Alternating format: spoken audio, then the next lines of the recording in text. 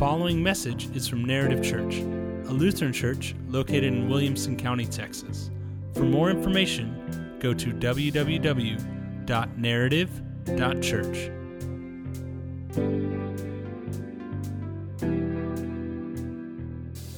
And they basically are waving them in the air, throwing them on the ground as this incredible moment of what's happening with Jesus. And I thought, we do this as people all the time, right?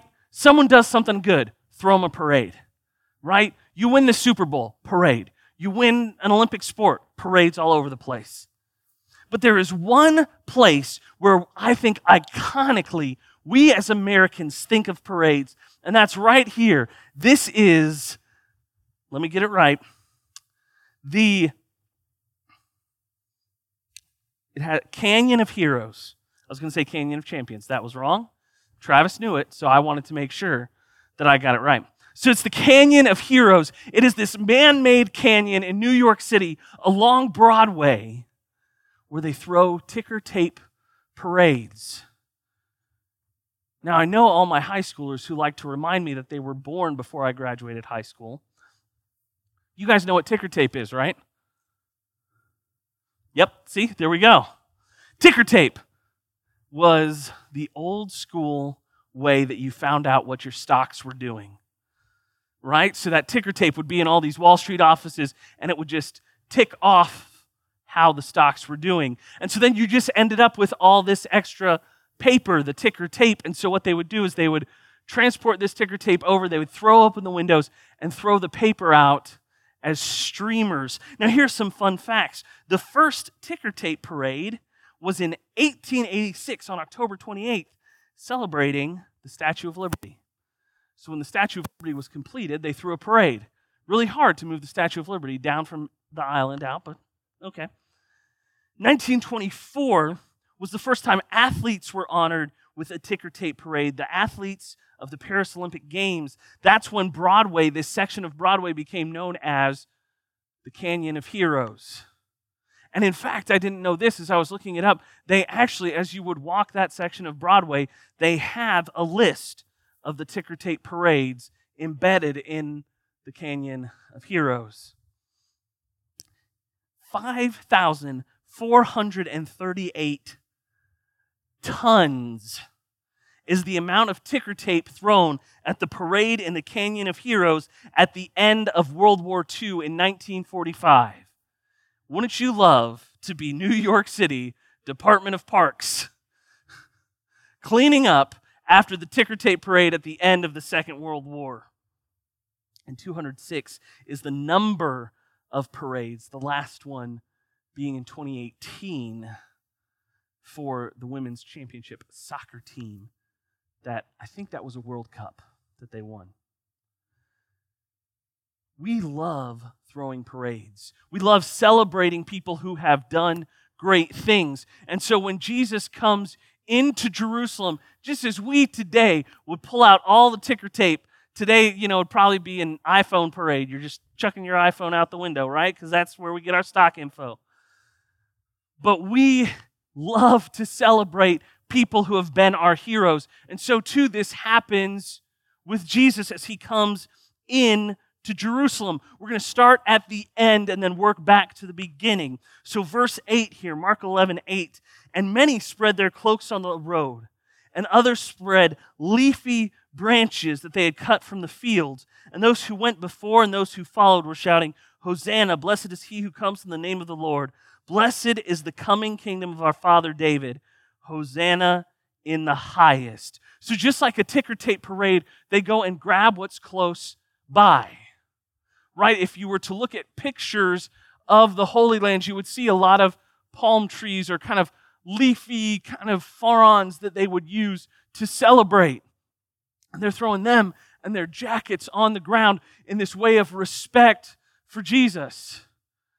Here it would probably be us cutting branches off of, some trees we had around. Maybe it's throwing some pecans. Because listen, the palm frond industry is a racket. Because every year I go to order palm fronds, and I want to get the big, nice ones, right? That you got branches, and we're really going to get into it. And every year I go, I'm not paying $25 for 4 palm fronds. So if you've got a palm at your house and you go, every year this is about the time I cut it back, you let me know. Do not throw those fronds away. I will take them. Because I get it. We're up here singing, Hosanna. We got the one thing. Let's get the fronds, right? Things pastors think about, right? I'm sure all of you this week were going, I really want the big palm fronds. But they grabbed what was close by. Just like the ticker tape parade, they grabbed what they had to celebrate. To the point even where they took off their cloaks. Listen, I love me some Jesus. Probably not taking off my shirt and throwing it in the dirt. That's some extra celebrating. That's exciting. They were pumped. And this isn't the first time this happens. In fact, it's not the first time it happens in Scripture. In 2 Kings 9:13, as a king is coming into the city, it says, then in haste every man of them took his garment and put it under him on the bare steps, and they blew the trumpet and proclaimed, Jehu is king. So they're doing what they do when a king is around. They're doing what they do when they see someone of great stature and of authority. Then they say something interesting. They say, Hosanna, blessed is he who comes in the name of the Lord. And here they're quoting from Psalm 118:25. Save us, we pray, O Lord. O Lord, we pray, give us success. Blessed is he who comes in the name of the Lord. We bless you from the house of the Lord. So when we look at this piece of Scripture, that save us right there is Hosanna.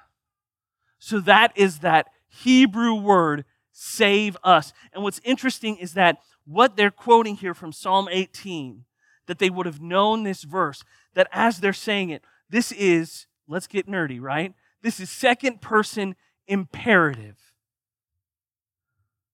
So what they are saying is they are saying, you save us. They're looking at Jesus and they're not saying, hey, could you? Maybe if you've got some time, could you pencil us in between turning over tables in the temple and making fun of the Pharisees? Could you throw in saving us somewhere in there? No, they're saying, save us. You do it. You're the one. Make it happen. When was the last time you prayed a prayer and you said, Lord, you do it? And not just you do it, but I know you're going to do it. I'm telling you to do it. That seems a little arrogant. But here it is in the Psalms. Save us now. Not a question, not a cry of desperation, but instead, blessed is he who comes in the name of the Lord. This is a confession of who they see Jesus as. They believe him to be the promised Messiah. But then they kind of change up the wording here.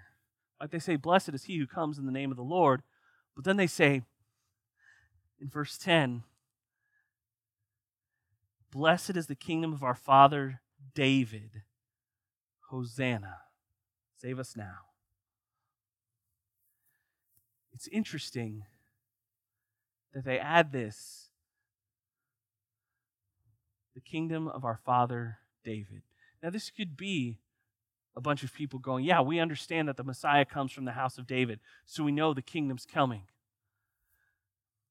But this is the crowd that on Sunday is declaring Hosanna and on Friday is yelling, crucify him. There are going to be people from this crowd in those temple courts yelling the same thing. So how in 5 days does that change? And I think that line there, the kingdom of our father David, is an insight. Because they're looking and saying, aha, here comes the Messiah who's going to come back to reestablish our empire. Here comes the Messiah God is on his side, so he will lead the armies of heaven against our oppressors. He will wipe out the Romans. And then from Rome, we can move into Persia and down into Egypt. And we can take this land that was promised to us, and great will our nation be. And it's fascinating because Jesus, for the entirety of Mark, keeps looking at people and saying, don't tell anyone what I've done. Now they do anyways, right? It's the worst kept secret. But every time Jesus looks at someone and says, no, don't share. Don't share what I've done for you. But they go out and share anyway. So he is kept quiet, but here he comes in, and the crowds are declaring him the Messiah, and he doesn't quiet them. But they're looking for a different kind of Messiah. They're looking for that reestablishment of the earthly kingdom. So let's go back to the start. So verse 1, Mark 11:1. Now when they drew near to Jerusalem, to Bethphage and to Bethany, at the Mount of Olives, Jesus sent 2 of his disciples, and he said to them, go into the village in front of you, and immediately as you enter it, you will find a colt tied, on which no one has ever sat. Untie it and bring it. If anyone asks you why you are doing this, say, the Lord has need of it, and will send it back here immediately. If you've been in the church a long time, you've probably heard this story. If you're new to church, this is weird. Right? This is one of those moments that what would it be like if we're all sitting here, or maybe we're hanging out in the front yard of our street, and we see someone walk up to our neighbor's car, and they start popping the lock and hot wiring it. We're going to go, excuse me? Glad you're here in our neighborhood. What are you doing? You know what response I'm not going to accept as a good neighbor? The Lord said he has need of it. Oh, did he? Did the Lord tell you that? That you needed this F-150? Is that what he said? Yeah, not gonna let that happen. But here, the disciples come in, and man, if I'm one of the disciples, I'm praying. Like, you know, I'm sure there are different tasks that everyone's got to do as a disciple, and I'm the guy in the corner that I know when this comes up, Jesus is looking at me, going, hey, go and tie that colt. I'm like, right. I hear you, Jesus, needs to happen. What if, hear me out, let's make Peter do it. I don't want to walk into someone's front yard and be like, this colt, the Lord says he has need of it, right? And just, okay, right? And I love also, tell them he'll bring it back immediately. Like, remind them the Lord is a good borrower, right? You know, and I know this, right? I know there are certain tools that I have, I go, I got to get that back to whoever I borrowed it from. But there's this weird moment of the colt where it's like this foolishly miraculous thing that the people just let them walk off with the colt. And so they take it and they go, but there's an important reason. And they went away and they found the colt tied outside the door in the street, and they untied it. And some of those standing there said to them, what are you doing untying the colt? And they told them what Jesus had said, and they let them go. Minor miracle. And they brought the colt to Jesus and threw their cloaks on it, and he sat on it. And it's fascinating. We have to ask, why a colt? Jesus is very specific, right? He doesn't say, hey, go into town, find a colt, find a horse, whatever, just bring it. He goes, no, bring me that colt. Bring it to me. There's a lot of reasons for this. But about 550 years before Jesus goes into Jerusalem, there's a man named Zechariah. Zechariah is a prophet at a time where Jerusalem is being rebuilt. They have come back from the Babylonian captivity, so the Old Testament shortened into 2 minutes. God tells the people, follow me, you don't need a king. They go, sweet, give us a king. He goes, no, you don't need a king. They go, awesome, give us a king. He goes, I hear you, you don't need it. They go, right, God, king. So God finally goes, all right, you wanted this, here you go. Because his promise to them was, I will be your king, and you will be my people. But they look around them at the nations, and they say, ooh, we like what kings do for these nations, because they get stuff. Kings go and conquer things, and then they get stuff. We want stuff. Give us a king. So God finally goes, all right. Parents, I'm sure you know that one child who says, I want it, I want it, I want it, and you just finally get worn down, you go, you're going to love this kid. So God looks at them and says, okay, here's your king. They start with Saul. Saul goes a little insane, so then they get David. David, who we love to talk about, man after God's own heart, not a great guy. Murdered a bunch of people. Was very lustful. Had a lot of issues. But the promise was the Messiah was going to come from his house. Well, his sons and their offspring end up walking further and further and further from God to the point where God said, listen, I promised you that if you wanted a king, where it was going to lead was away from me and towards invasion. And so the Assyrians and the Babylonians conquer Israel. They take the people out. The people make it back. They rebuild Jerusalem. But then the Greeks come, and now the Romans. And so they have lived under a governing force for a long time. But in the middle of it, a prophet shows up, Zechariah, to give them hope. And Zechariah 9:9 says this, Rejoice greatly, O daughter of Zion. Shout aloud, O daughter of Jerusalem. Behold, your king is coming to you. Righteous and having salvation is he. Humble and mounted on a donkey, a colt, the foal of a donkey. I will cut off the chariot from Ephraim and the war horse from Jerusalem, and the battle bow shall be cut off, and he shall speak peace to the nations. His rule shall be from sea to sea, and from the river to the ends of the earth. As for you also, because of the blood of my covenant with you, I will set your prisoners free from the waterless pit. Return to your stronghold, O prisoners of hope. Today I declare that I will restore to you double. And so in this time where Jerusalem has been sacked and destroyed, Zechariah comes and he prophesies that there is a king who is coming that you can rejoice about. And he will come and he will restore to you double. And so the people would have known this prophecy. They would have been thinking of this, but they don't understand that restored double is not an earthly kingdom, but is instead the kingdom that is to come. It's really interesting what Zechariah says here, because Jesus says, get me the colt. So he's declaring something. Zechariah 9, Behold, your king is coming to you. Righteous and having salvation is he. Humble and mounted on a donkey, on a colt, the foal of a donkey. This is important because kings didn't ride donkeys. Kings rode horses. I don't know if you've put a donkey next to a horse lately. One looks cool. And one you go, well, you could only afford a donkey, huh? Right? Like a donkey and a horse are two very different things. A horse transports you. A donkey is your animal of burden. You throw your packs on it so that you don't have to carry them.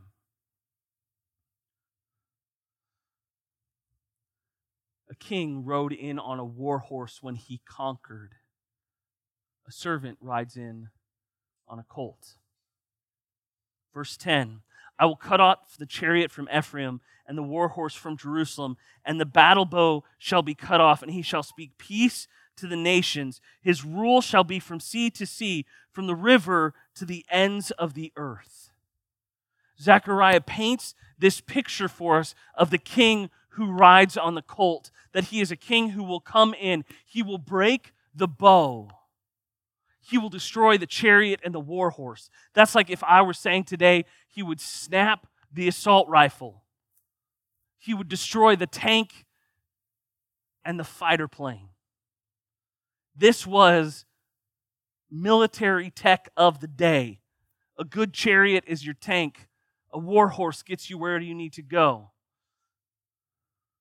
The bow is your ranged attack. But this king is coming and he is bringing peace to the nations, from sea to sea, from the river to the ends of the earth. The people, as Jesus enters Jerusalem, are looking for the king who does these things, but does it for them. They want him to destroy those things of their enemy. they're not realizing that he's coming to destroy them all. That as he enters the city, his goal is not an Israelite nation that rules over all. His goal is destruction of sin, death, and the devil. That those things that would destroy us are now gone.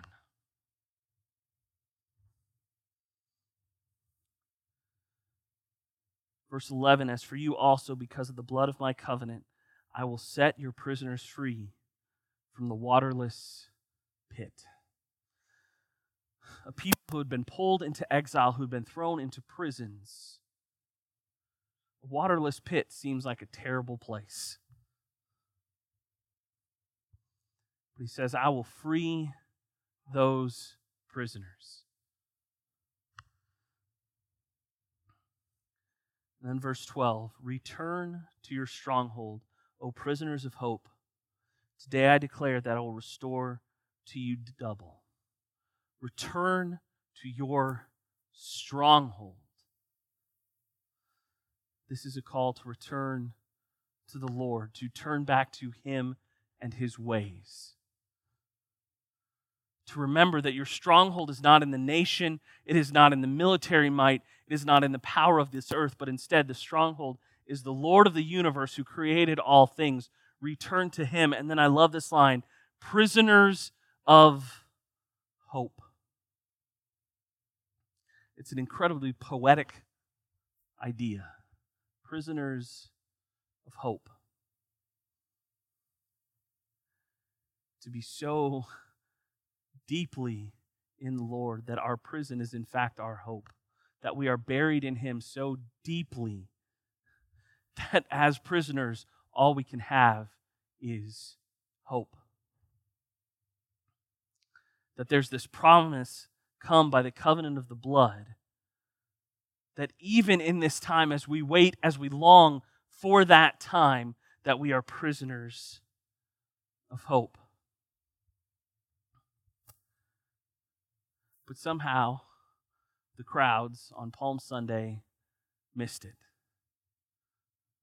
Hosanna, save us. Blessed is he who comes in the name of the Lord. They are declaring it. They are looking. They are joyful that Jesus is finally entering the city. But they're missing the fact that He has come as the king in Zechariah on a colt, to be the one to bring peace not only to them but to the world. You see, they had gotten so focused on this idea that the Messiah was coming for them, that the Messiah was coming and that they were a protected people of God because the Messiah was coming for them. But what they didn't realize is what God was saying is, no, the Messiah is coming from you. You are blessed and you are my people because I have chosen that from you will come the Messiah, the one to redeem the world, not just my chosen people. Because the point in the beginning, in Genesis 3, when God makes the first promise of the plan of Jesus that is to come, when He looks at the serpent and He says, you will strike his heel, but he will crush your head. When He says that, the plan has always been to be the redemption of the world, not just a certain people. The people of Israel were blessed, they were protected, they were honored by God because from them would come the Messiah. And what He's trying to get them to see is that this redemption will be for all people, not just one group.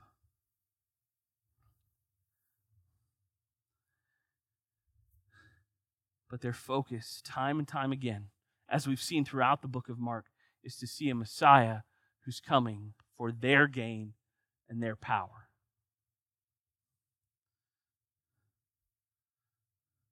They're prisoners of their own will.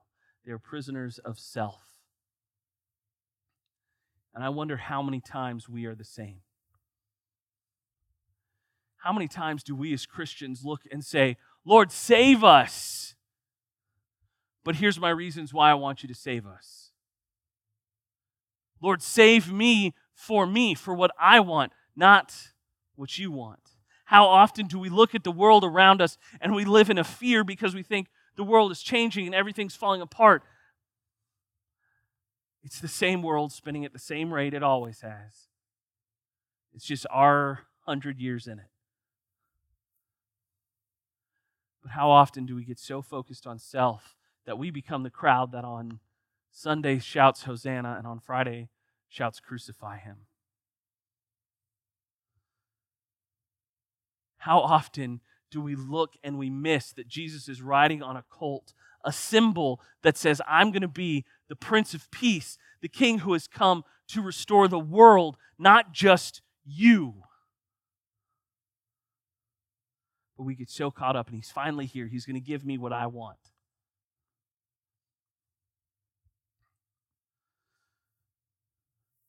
That's why I love looking at Palm Sunday, because I can slow myself down and go, Lord, where are those places in my life that I'm a part of the crowd, wanting you to be the one to come in and take care of my enemies so I can be glorified? Instead of looking and saying, when I say, save us now, when I cry Hosanna, that Hosanna can only lead to your death. You see, I don't blame the crowd for on Sunday yelling Hosanna and on Friday yelling crucify him, because without both, we wouldn't have the redemption we have. We wouldn't have the King who comes on the colt for us, for the world.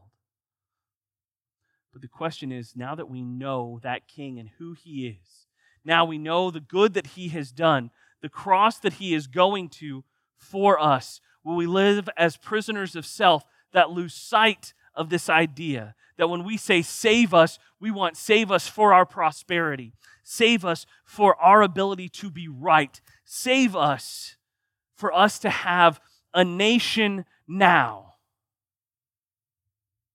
an earthly nation where our power and our authority rule and reign? Or can I come in humility and, Lord, say, save me now? Because if I were in charge, it would all fall apart. Save me now, not for the kingdom of self, where I am a prisoner of self, but Lord, save me now to be a prisoner of hope. To be a prisoner of hope that says, Lord, there's nothing but you. As we as Christians walk in the world, I hope more and more we seek to be prisoners of hope. And I hope that we're prisoners of hope for ourselves. I was on a call this week with some friends, and a buddy of mine who's a poet said it incredibly well. We were talking about how do we as people of faith even walk in this world sometimes. And he goes, well, God told us to love three people. Him, ourselves and our neighbors, and our enemies. So if we look at that, you may count it as 4. I'm counting the middle one as 2, as 1.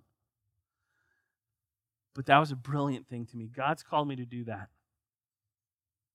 If I'm a prisoner of hope, I'm looking and saying, listen, I'm going to love the Lord for what he's done for me. That he let me shout, Hosanna, save me. And then he still went to the cross, knowing that when I said, save me now, when I wanted that, when I needed that, and he knew the cross was the only way to make that happen, he still rode into Jerusalem. That he didn't turn around and go, nah, not these guys. He still goes to the cross.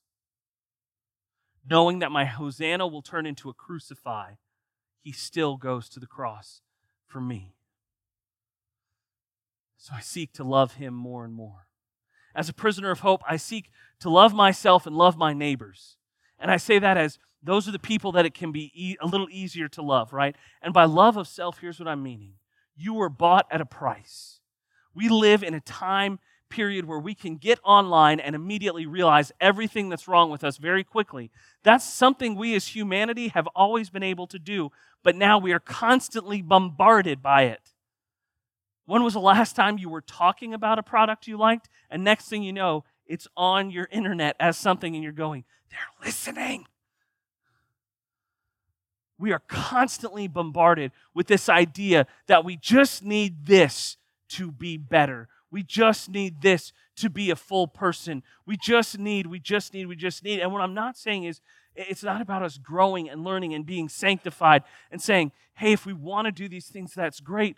But at the end of the day, the Lord didn't come and die for you when you were better. He didn't come to die for you when you said, listen, once I've been on Weight Watchers for another 10 months, then I'll be lovable. Listen, the Lord loves you now.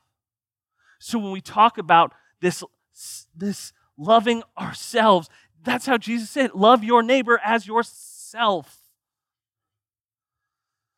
It's about learning to say, I want to see myself as the Lord sees me, because that actually enables me to follow Him more, because I don't look and say, I'm a poor, wretched sinner. I say, I'm a poor, wretched sinner, but man, the Savior has done some work on me.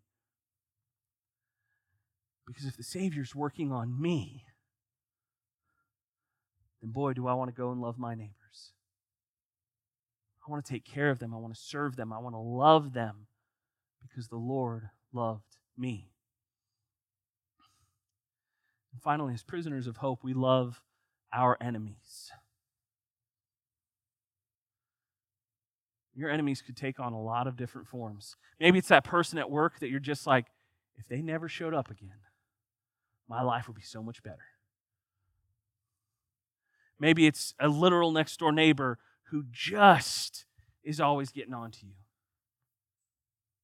Maybe it's those people who think differently than you politically, who hold to different values, who hold to values that are contrary to what we see the Lord telling us are values. Guess what? That falls into an enemy category. You know what that means? You love them. And I'm not saying we've built this idea in our culture of, on the one hand, one group calls it tolerance, and on the other hand, one group calls it tough love, and it's basically our way to just yell at you and tell you you're wrong. We need to be a people that says, listen, we so deeply love you, we disagree with you, we do all those things, but as prisoners of hope, we know that disproving you, that proving you wrong, does not grow the kingdom of God. The kingdom of God grows when people look and they see, I need to be saved. And Jesus is the one who does it. You see, the crowd that day was looking for the Romans to be destroyed and wiped out. In the book of Acts, do you know how many stories we get? Not just of Romans, but of military leaders in the Roman legions who are converted and their entire families come to the Lord. Prisoners of hope love their enemies because they want to see their enemies become their family. They want to see them in a kingdom that far surpasses any earthly kingdom that we could be here or enjoy. So this Palm Sunday, I'd invite you to slow down and see the king who rides on a colt. The king who rides in for peace. The king who rides in and is here to save you, your neighbor, and your enemy. And that even as you say, Hosanna, save me now, that the only way that can happen is for him to die and rise again. My prayer for all of us this Holy Week is that we'd learn more and more what it means to be prisoners of hope, living in the joy of the King who rode in on a colt. That as we cried, save us now, his response was, just wait till Friday. Let's pray. Lord, let us let go of being prisoners of self, of pointing inward, of wanting more for ourselves. Lord, let us be prisoners of hope. Let us be a people who rejoice that you have saved us, that it was your death and your resurrection that has brought us new life. Lord, for those of us who are struggling with a love of self, let us see ourselves through your eyes. Let us rejoice that those who were once far off have been brought near. Lord, if we are struggling to love our neighbors, break our hard hearts to love and serve those around us. Lord, if we are struggling to love our enemies, teach us to pray for them, that they too may become our brothers and sisters. Lord, in all these things we pray, knowing that as we declare, save us now, it's not a question, it's not half-hearted, it is a declaration, because you come to save us now. It's in Jesus' name we pray. Amen.